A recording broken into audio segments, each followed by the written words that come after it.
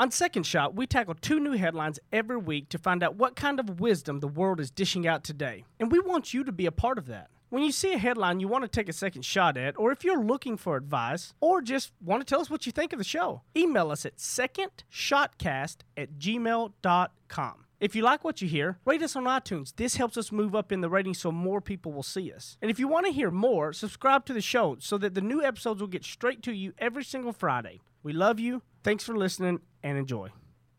There's a lot of news in the world today. News that might surprise you, startle you, upset, or maybe impress. News that's not always for the faint of heart. That's why the man who failed his way to success, Heath Oaks, is stepping up. Tackling today's headlines with ignorance on fire in a way only a millennial mogul can. Take off your sport coat, grab a beer, and enjoy the conversation. This is Second Shot with your host, Heath Oaks. Now, for the people not a part of the Second Shot Facebook group, did you notice how I took my leadership team out to race Lamborghinis, Ferraris, and all that, and I kicked all of their tails like it was nothing? Well, because you rewarded them by taking them to do something that you're good at. They all wanted to do it. They begged me for it. We got Jimmy, Zach, and Matt in the house. Hey, everybody. How's it going? I'm so excited we're going to talk about this in the show. I wanted to ask about it at some point. The racing. You smoked the competition by 4 seconds, Heath Oaks. Yes, it was great. That is a mile in racing great. For anybody that doesn't know. And I loved it because somebody said, well, did they just the whole let the boss win thing? I go, no. My group is way too competitive for that. Trust me. Yeah, you don't lose by 4 seconds letting somebody win. No, they would never let me win in anything. I can promise you. They would try to crush me. How is this done? Was this like a time trial? You're one at a time kind of thing? Well, I assume you're not all out on the track at the same time. No, usually there'll be about 2 out on the track at the same time. Yeah. And it's got the camera in it, and so it's got like all my face for the whole video, everything, and they time trail it on that, and so when you're done, you get your time trials of it all. Which, by the way, the good people at RNCN, we want that footage. I want to do something with it. I need to see it. Yeah, I want to make a second shot, put the logo in the corner or something like Heath Oaks' epic 113 run. There is a part where my face and the guy that, because you got a guy riding with you helping you, tell you to brake and go, helping give you advice. What does he know? There was one time where he went, please brake, oh God, please brake, because we almost went off the track. I mean, I was pushing it because I wanted to beat them so bad because everybody was talking trash, and he went, oh God, please brake, please brake. Yeah, see, you should have gone first and knocked out your run and then have the rest of them go. Maybe that would have made a difference. What were you rewarding them for? What was that? Why did they get to do that? That they just hit the qualifications quarterly of the leadership on my team. There's a certain amount of qualifications. They hit it, then we always do something fun. We have went to WinStar and stayed the night and got everybody spas or golf packages and, Tanglewood Resort, and we went and, operated heavy machinery. I was going to say, the heavy machinery one was real cool. We always do something fun. I believe in building the team in general is almost as important as any meeting you'll ever have of just everybody building camaraderie in general. So it was fun, and it was really fun not to lose, because if I lost, I wouldn't hear we wouldn't be talking about it right now. Right. No. There would be no pictures posted. Talk about losing big time and stuff. There's this first headline is pretty funny. Heath did me a solid before the show started. I want to make sure folks at home understand this too. This is about Jamarcus Russell of the Oakland Raiders. I know nothing about the sport of football, so he filled me in. Jamarcus Russell apparently was a big pick on the NFL draft. Number 1. Yeah, and then actually landed a spot on the Raiders and was like horrible. Yep. Big flop. Yep. Huge flop, as you were saying. Yeah, I again. Him and Ryan Leaf, is who they people will argue over who's the worst overall pick. Ryan Leaf. Okay. Right, up in your area, Jimmy. It's good. It's Ryan, an accent and a sport he doesn't understand. Ryan Leaf and Jamarcus Russell are down as some of the worst flops. The headline is the Oakland Raiders gave Jamarcus Russell blank tapes to see if he watched his film. The Oakland Raiders took some extreme measures to prove that Jamarcus Russell wasn't doing everything in his power to be a good NFL player, according to New York's WFAN. Former offensive lineman David Deal said Raiders coaches used to give Russell blank tapes to determine if he was studying the film. Deal noted that he would come into the Raiders facilities. Russell would come into the Raiders facilities the day after receiving the tape, saying that he watched the blitz packages, of course. Who'd have known he wasn't fully dedicated, because he was terrible. Heath, you sent this over. Man, there's a couple ways to go with this. Yeah, so obviously, what do you got? Jamarcus Russell and this whole stuff happened like long time ago because this is old. Okay. But it got brought up because David Dill was on the show and talking about it, and David Dill brought it up. That's why it's up. It's not like Jamarcus Russell was the number 1 pick last year. This is 10 plus years ago probably. Okay. But he was just talking about this is what the coaches would do to just see how much was he actually doing or not. So they gave him blank tapes, and he would come in talking like he'd watched them and talk about blitzes, which everybody knew very well wasn't. Sure. And I thought about it and thought about inspecting what you expect from a parent to a mid-level manager to an entrepreneur or anything. I believe in that dichotomy of giving your people things and tasks and letting them run with it, right, and not standing over them. But you have to inspect it at some point, what you expect, or you're not going to have a clue. And especially when things are not maybe getting done to where you want, and then you're not, if you tell your kid to make their room and you never go in there and look or not, I mean, how do you know the room was made, right? I mean, you don't. You got to inspect it. Do you call it make your room? I don't know, just... I learned new thing. I always say make your bed, clean your room, but I wasn't sure if that was maybe a Southernism that I needed to learn. Yeah, I wanted to follow up on that, and I stumbled over make your room. Yes, I think my thing with this is when you give your star QB blank tapes, when you're talking to your assistant coach or whatever, you're like, I'm going to give him a blank tape, see if he goes home, watches it. And he comes back in the next day and he says he watched it. Why is he... What are you doing at that point? Like, if that's your management style, I'm going to see if I can fool him. Aren't you a little too far gone? It's not seeing if you can fool him. It's given they need an idea to see exactly who he's going to be on this week and what they need to do, because they need to make sure that, if he says, oh yeah, I've been watching the tapes and he knows all the blitzes, and so then the coach is putting all the complicated plays because he's going to read the blitzes, right? Then that sets up the whole team for worse failure. But if he's for sure not watching the tapes, then you can put much simpler plays that it's at least not going to make everybody look stupid, and you got a better chance of getting it through if you know that he has no clue what the blitzes are coming. Then why have split that time around? Do they follow that up at all and say they confronted him about this and say, look, we know you haven't been doing this? I don't know. That seems like the better option than just putting in easier plays. Matt, I have a feeling that probably was that probably did. Dill was just talking about, because in general this was about that he was actually talking about a whole nother topic, and this just kind of came up in it. So who knows if they confronted him? But I believe that in today you have to inspect what you expect. Yeah, you can lay out your expectations of things, and you inspecting what you expect is not micromanaging. I'm not saying every day you're going, hey, did you do this? Hey, did you do that? But like, if you give a task to be done in a time frame, maybe it's good to check in halfway to say, hey, where are you at? Kind of give me an update on where you're at. Not every day, but you have to inspect what you expect. I mean, go ahead. Oh, I was just going to say, isn't it true, too, that keeps you from getting too far gone? Yeah. You know what I mean? Because if they get to the playoffs and then realize he's not watching the tapes, shocker that they made it to the playoffs when he wasn't watching the tapes. But also, we need to totally reformulate. But if they knew game 3 of the season that this was happening, then you can kind of troubleshoot a little bit or figure out why this is happening, or what is your VCR broken, sir? What's happening? Yeah. Whatever the situation is, just because checking in, like you say, because sometimes it does happen too. People are frustrated with a manager. They get to their year-end review and they bring up something that this person's been doing for an entire year. And you're thinking, gosh, if you would have told me a couple months in, I could have corrected and then moved on. Right. I guess that's, and I've called NFL articles in weird ways before, because there's contracts and there's money and there's team contract. I mean, there's a whole thing to it that I don't understand. But I guess I look at this and I think, if you're looking at your chain of your team and you find a weak link, isn't it more efficient to cut that out and save the work for the rest of the chain than to try to dance around it and go, let's all accommodate for this one problem? Yeah, but when you owe somebody $50 million, you want to do everything in your power to try to get something out of them. Yeah, when that chain's real expensive. But here's the thing, Matt. They very well could have, every time he came in like that, they confront him on that. That could have happened. That could have been their inspection, was the blank tapes. Yeah. And call him out on it. We don't know that part yet. Sure.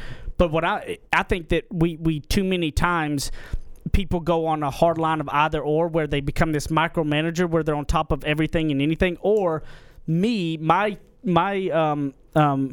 my kind of natural style is to just give somebody an idea, thing, or whatever, and never follow up. Like that's always been my weak link. And so inspect what you expect has been something I've had to really adapt to keep in my mind to know when I lay out expectations. I want to inspect it somehow to see if it is getting done, but not be on the micromanaging side where every day I'm going, hey, did you do this? Hey, did you do that? Hey, I need you to check in. Every time you take step 1 or step 2, you need to tell me. You don't need to do that, but if there's 10 steps involved, maybe check in on step 5 and see where it's at. Yeah, I guess I agree. It's such a slippery slope when it comes to micromanaging, because I feel like when you're going to the trouble to give one player a special set of tapes, different from everybody else, just to check on them, you're already kind of micromanaging. You know what I mean? Well, but they're all. How do you know otherwise? Well, there is a reason why they didn't give everybody else that kind of tapes. There was a reason that they thought this person was not holding up to their end of the bargain. Right. It's a give and take. You're right. Yeah. You're right. Yeah. So there's a lot of people that I'll have in my organization, for instance, that I don't inspect near like I used to, because they've already proven to me so many times over and over that they get the job done that I don't have to as much. Mm-hmm. But with your kids or with anything that you do, you have to inspect what you expect. Yeah. And that's not micromanaging. If there's 10 steps in a process, they don't need to tell you every step what's going on, but maybe you need to inspect it about step 5 and just see where the progress is headed and then get out of it again. Okay, so there's that line, and I think that if you can really adopt the model of that, inspect what you expect and kind of keep that in your mind of when you give out, maybe it's at home or maybe it's at the office or anything. Just, if you can't just give out all these expectations and never follow up to see where things are headed. So inspect what you expect. We'll be back in a second segment of Second Shot.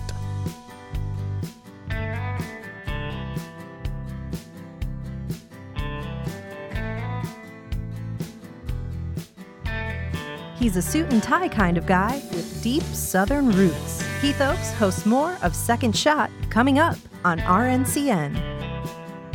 To all of my friends in the great state of Texas, if you have not taken advantage, I have a way to save you a ton of money.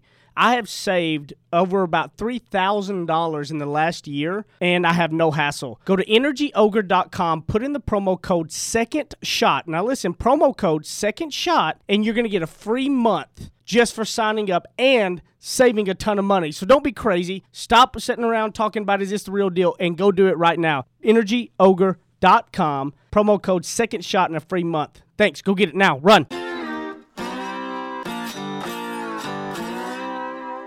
Ready, aim, fire. Second Shot is back for another round on RNCN. I don't think I ever would have thought like I had Matt talking about going to this like 90s country band cover concert. Like, you just don't come off as the like country, old school country. Really? No. Well, I am. I mean, that's what I was. I never would have guessed born and raised on. Matt showed us in the studio the other day. Learn a little something. You showed us Google Street View of your hometown. Man, oh man, there's like 1 2-story building in the whole place. So. Oh yeah, awesome. And it's on the square. So right. Yeah. That's the big one. Hey, you have a square. Yeah. Well, we did have a. It was where the Freemasons meet every Tuesday and Thursday. Exactly. It was great. It's really something else. We didn't have a square. Right. We had a red blinking light. There's that bank though.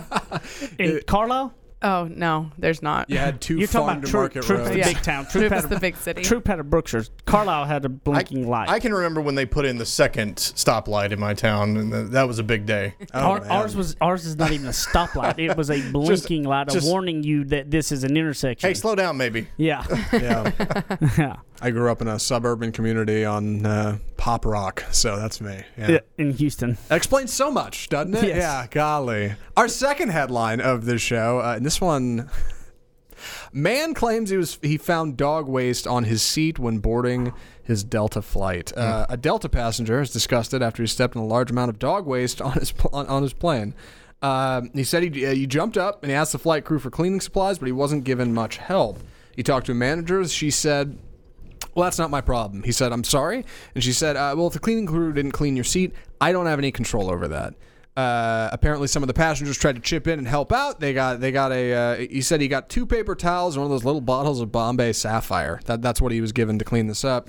Apparently it was a real big mess, according to him. A very, very large mess. Some passengers tried to help out. They said this isn't okay. He reached out to Delta, and a spokesperson said a service animal was ill in the previous flight. They're going to do a full investigation. Safety and health of our customers is number one priority. He has been reached by dozens and dozens of lawyers wanting to take the case. Really something. So, first of all, before we get into it, stories about airlines not becoming more like stories from Florida. It's an issue. You know what I mean? Like on a regular, like a regular basis, like airlines are consistently just screwing. Like they don't care about customers for anything these days, and the airline industry as a whole is in the middle of a big disruption. We see more small jump starts like Southwest Airlines was when they started, coming up again because of the Southwest and the Deltas and the Americas that are so huge are just poo-pooing on all the customers. So I just want to get that out of the way. Poo-pooing. That's funny. And I think in capitalism, it's good to have some healthy competition. You can't have somebody sitting at the top for too long. Like, that's how it works. Something new and better comes along, and people innovate and try to do something new. But man, the first thing I thought when I saw this, like, well, at least he wasn't on a United flight, or at least he wasn't on Frontier. Like, I immediately think of other jokes I can make about other airlines because they all seem to have terrible reputations. Which is not necessarily indicative of every flight, but man, if every airline isn't bad, why do we keep seeing stories about them? You know what I mean? Here's the thing: it's just a greater sort of. I see this as sort of the jumping off point in the second shot to the question: why do we act differently at work sometimes than we would as just a normal human being? Very good question. Because you heard some of the people on the plane who paid to be there, they tried to help him. Yeah. So why is it that somebody in an employee status doesn't first treat this person as a human? Yes. You know? Yes. It's really stunning. I've got a cousin who is a flight attendant for a different airline. I probably shouldn't say which. He knows people who work for Delta. He says Delta have real high standards. And they take people who are only like seniors in their industries, and it's really surprising to hear something like this coming from a manager. And I'm sure they do. Yeah. But here's the thing. This person was treating this as sort of like a put in a box sort of thing instead of being a person to person, man to woman, woman to woman, whatever that kind of scenario is, because you would never come across somebody and have them be like, oh my gosh, I need some help here. We got a really dirty situation, and have them say, oh, not my problem. Not my problem. It reminded me of did you guys hear that It's Not My Job, the story of 4 people back in the day? I want to hear it. Okay. My parents used to share this with me. This is a story about 4 people named anybody, everybody, somebody, and nobody. There was an important job that needed to be done, and everybody was sure that somebody would do it. Anybody could have done it, but nobody did. Somebody got angry about that because it was everybody's job. Everybody thought anybody could do it, but nobody realized that everybody wouldn't do it. It ended up that everybody blamed somebody when nobody did what anybody could have done. Anyway, like who's on first kind of thing. No, I just remember that, and I'm trying to remember the context. But when I heard this, it made me think of that little quote, and it's just so true, because look, anybody was helping. The other passengers who had paid a lot of money to be on that flight to be taken care of did it. Yeah. But the person who was working, just thought, okay, that's not in my box of the job description, so I'm not going to do it, instead of looking at you as a human and saying, man, that sucks. Let me see what I can do for that besides the Bombay Sapphire. And there's a great little irony there, because when you're on a plane, you're in a box. Yeah. Oh, gosh. I can't imagine. Anybody who has a dog knows how bad dog feces smells. You're all in this together. You are all. That guy got it worse. Everybody in general. You're in this together. Yeah. And how much better is it when you're at work and someone recognizes too, even if you're going to do this on a selfish standpoint, how much better is it when you really overperform at your job, or you do something really nice and somebody gives you an honest, wow, thank you. You went above and beyond. That was really cool. Yeah. It feels good too. And you're still going to be there for the same amount of time anyway. The worst thing there's not much worse than somebody that's not my problem, that's not my job person. Like, it's bad. You are like, understand, if you're somebody that's not my problem or that's not my job comes out of your mouth, nobody really likes you. I mean, I'm just being real. That is such a nasty me way to be. Now, here's what I wanted to talk about on that is, if you're in a spot, maybe it's like culture, right? Say you're sitting in a culture that's not my job culture, right? Yeah, and that does happen. Okay? Sure. And maybe maybe your family is. Maybe you look around your family, and it's always like, well, that's not what I'm supposed to do. Well, you are today, right? Like if that culture is getting, whether it's work, family, whatever, how do you change it? And here's the most simplest form of answer. It starts with you eating the crow majority of the time and holding on long enough for it to change. You have to be the one that no longer says, that's not my job, even though it's not getting reciprocated over and over and over and over to the point where you're going, screw this doesn't work, do it some more, and it will change. If you're not the one, if you're in a culture of people that are not about helping others get where they want to go and everybody's trying to step on everybody, you have to be the one that does it, even if it means you getting stepped on at some point, because in the long run, you will win. That's the only way culture changes. It changes with one person, and you're going to feel like, well, how long do I do this when I'm just getting stepped on? I'm just getting ran over, right? No, you're not. You are a change agent. Change agent is not easy. Yeah. People have lost their lives over massive change, from civil rights to whatever it is, but in the long run, it worked out. This has nothing to do with losing lives or anything, but what it is you're going to have a feeling that you're getting stomped on, that you're getting pushed over, but you're not. You're trying to make change. So you have to be that person that consistently does other people's jobs for them, even though they don't, long enough for them and everybody else to understand and buy in and trust that happens. Yeah, you can. I love that, babe. Keen listeners at home, if you listen real closely, you can just hear 19-year-old Heath Oaks, door-to-door salesman, getting told no a million times. A million. Being a change agent. Yeah. Is that about me not taking out the garbage ever? No, because I'm not good at it either. Okay. That's like both of ours, no job. Okay, like both of us say that's not our job. Taking out that'll be Brighton. Yeah. But that's the thing is, a lot of people will sit around and be listening to this and go, oh, yeah, man, this I could do my work. We'll change it. Yeah. You can be the person that you can sit around and complain about it nonstop, or you can get off your tail and take the beating that it's going to take you of the feeling like you're getting pushed over. But when you do it long enough, see, because here's what everybody says, well, when that person does it, I will, right? Yeah. Well, then you've got to be that person to do it. And it's going to feel like it doesn't work. You're going to feel tired. You're going to get it over and over and over. And you're going to feel like, when is everybody going to get in? Well, let me tell you, it may not ever happen there, but somebody will see you as being that ray of light. And you may get a better job that somebody comes across it because they see you being such an awesome person and get you out of there. And it maybe you never make the change in that exact area, but another job, somebody who passes through there for a little bit of time says, Mary or Joseph or whatever, this other place was great, and you get a better job in a culture that is helping. Right. So you have to be that person that makes the change, and you have to take the beating of feeling like you're getting pushed over and stomped on and, all those types of things that you're going to feel. Would you agree? Yeah, I love it. Yeah, I like that perspective. I like that second shot. And I think it's tough. People are quick to not dehumanize, but they're quick to hide behind a uniform or a title or a name tag and say, well, I'm at work and this is who I am now, and when I'm at home, I'm this person. We're at the end of the day, it doesn't matter. We're all people, right? We all have problems. We all have people we care about. Like when you get to work and you're thinking, it's not my stature. I don't have to deal with this problem. I can do this. Like, come on, just a dude trying to clean up a mess. Yeah, right, exactly. and just remember that if you're in a place, an environment where people aren't reaching across, maybe you got to be the one that reaches across that, and you're going to have to do it for a while. Understand, you're not going to do it 1, 2, 3 times and it's going to be fixed. It's going to take a long time. But wouldn't you much rather be known as the person that helped evoke some kind of a positive change in an environment versus being the person that was constantly going, it's not my fault, it's not my job, it's somebody else's deal?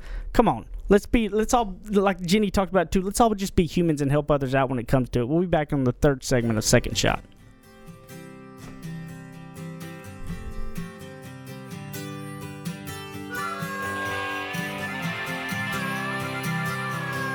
Now that's what I call ignorance on fire. More of Second Shot with Heath Oaks still to come. You guys have been listening to Second Shot and hearing us talk about it. You need to go pick up my book, Ignorance on Fire, A Journey of Failing Your Way to Success. You can get it on Amazon in paper book. You can also hear this beautiful voice of mine in audiobook style on Audible or anywhere you're going to get your audiobooks. Guys, this book took a lot of time to put into it, and I believe it can really be some life-changing stuff to help you on your path to success. And hopefully you're going to fail your way to success just like I did. Ignorance on Fire, A Journey of Failing Your Way to Success. Amazon.com, Audible.com, audiobooks, paper books, everything. Get it, share it with your people, and I appreciate it. Thank you guys. Go pick it up today.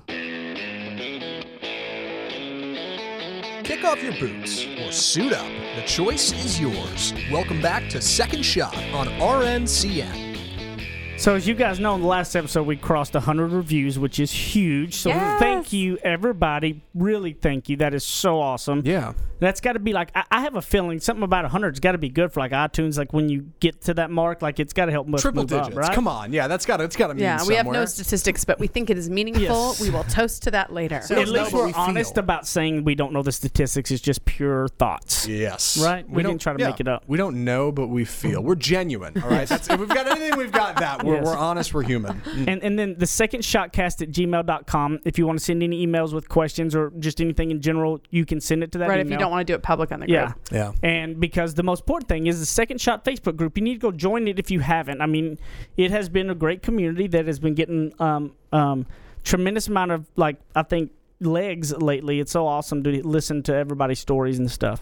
Right, to hear their questions and what sort of people are struggling with too, to just different ages, different perspectives and things. The thing that stuns me the most about it is posting something and seeing like 4 people respond in 10 minutes. It's like getting a warm internet hug. Yes. Nice. I love an internet hug. It's true. And remember, this is a community that you got a lot of people that are in all types of walks of life. So it's a great community that if you've got questions or wanting advice or you just anything possible, it's there. It's pretty awesome. And there was I want to bring up one of them, and I'm not going to say their names because I don't know if they want it on air, but you can go, when you join the group, you can find it. But I like this. He talked about, he kind of just talked about the episode 90 that he had just got done listening to. He said, loved episode 90.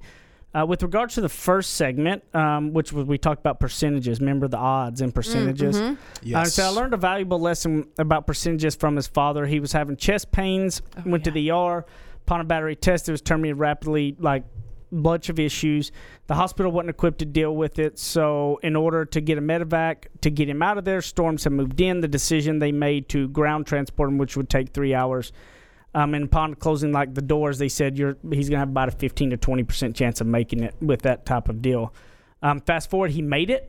He even beat graver odds as so many other complications came along. And throughout this fight and determination, I learned odds are someone else's expectations being projected onto you. And the worst thing you can do is let that happen. Isn't that awesome? Like to think about is that I learned that odds are someone else's expectations being projected onto you. And the worst thing you can do is let that happen. That's really good. And some people are naturally inclined to hear 20% as a positive, and some people are naturally inclined to hear that as a negative. So I think it's just good to be aware of what kind of person you are. I know I'm naturally would think, oh no, only 20. I want more. I want a bigger chance.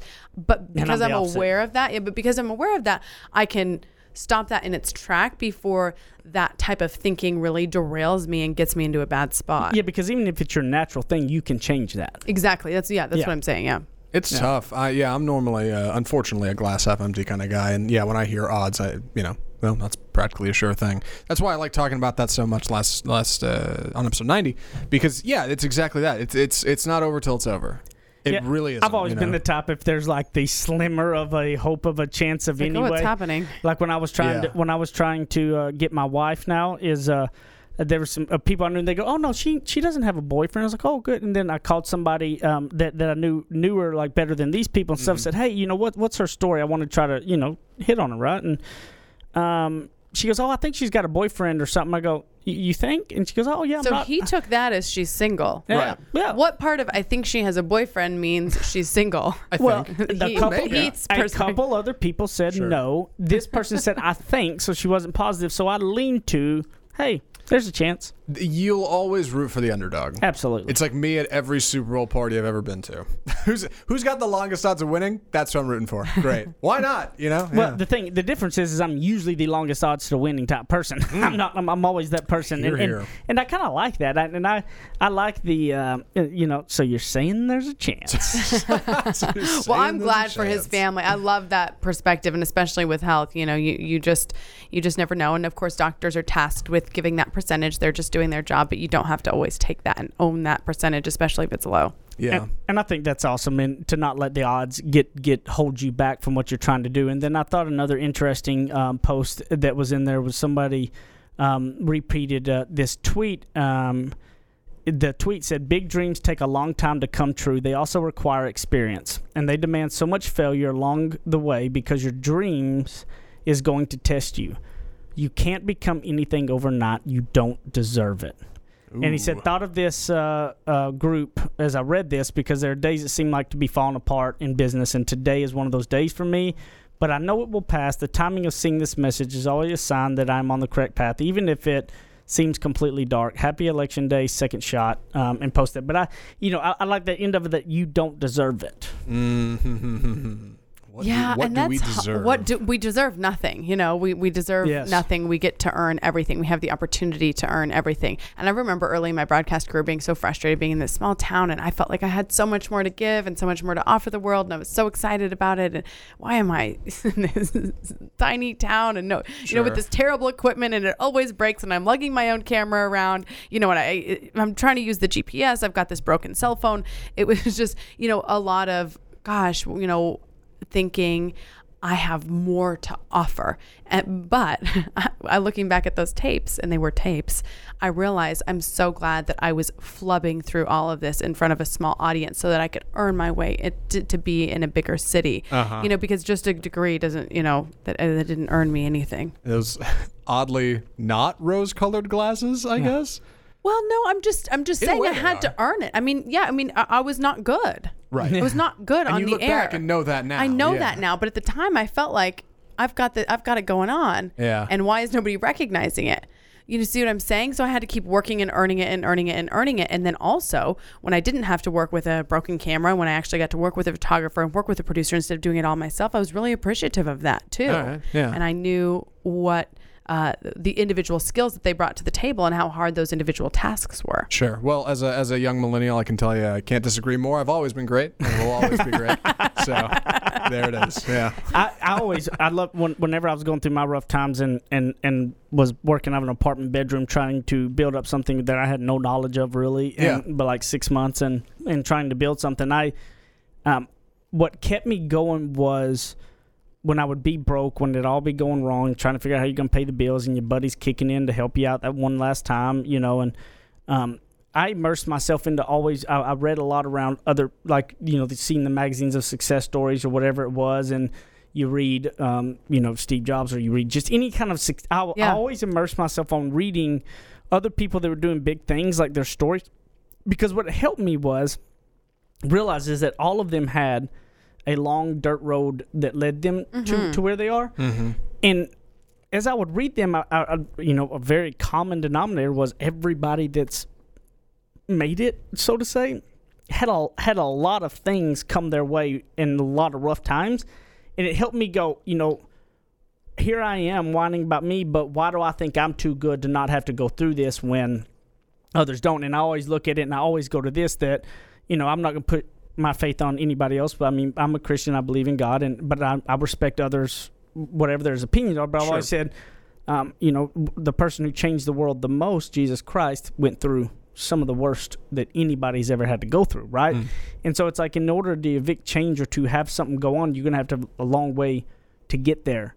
And I fully believe the bigger the struggle, that the bigger the reward. And that helped me, like reading other success stories and all that helped me not have that I deserve this mentality. It helped me go, why do I think I'm too good not to have to do this, right? Right. And I think that was ruined every English. How I just said that is probably how you're not supposed to do it. But we still love you. Yeah, and you were forged in the fires of that struggle, because no matter what, no matter where, and we've talked about this before, no matter where you go, no matter where you end up, you can always look back and go, hey, if all else fails, I can go knock on doors. Absolutely. I can knock that out. Yeah, I got that down. Somebody will always let me sell something and only get paid if I sell it. Right. And I can do that. And that's enough. That is a very calming sense of almost confidence that I can get. I'm not worried about it. Yeah. That sense of confidence is what got you where you're at now. Absolutely. So y'all need to join the Second Shot Facebook group.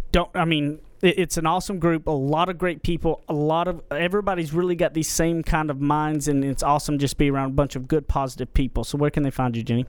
On Instagram, Jenny Ann Chondo. click on the stories. I have so many hilarious behind the scenes videos of Heath and very embarrassing ones I just shot today too. So I'm pretty excited about it. And then JennyAnchondo.com and on Facebook, Jenny Anchondo as well. You can find me at AppleZacintosh on Twitter and Instagram. I'll be on that Facebook group too. Facebook.com/group/Second Shot. Come check it out.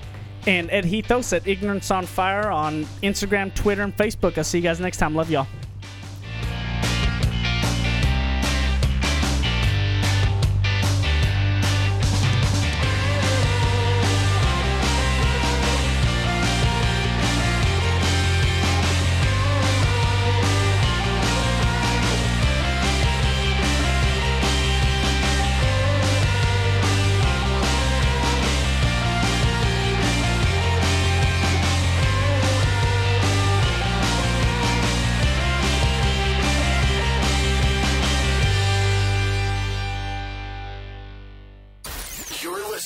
RNCN, the digital destination for premium talk radio.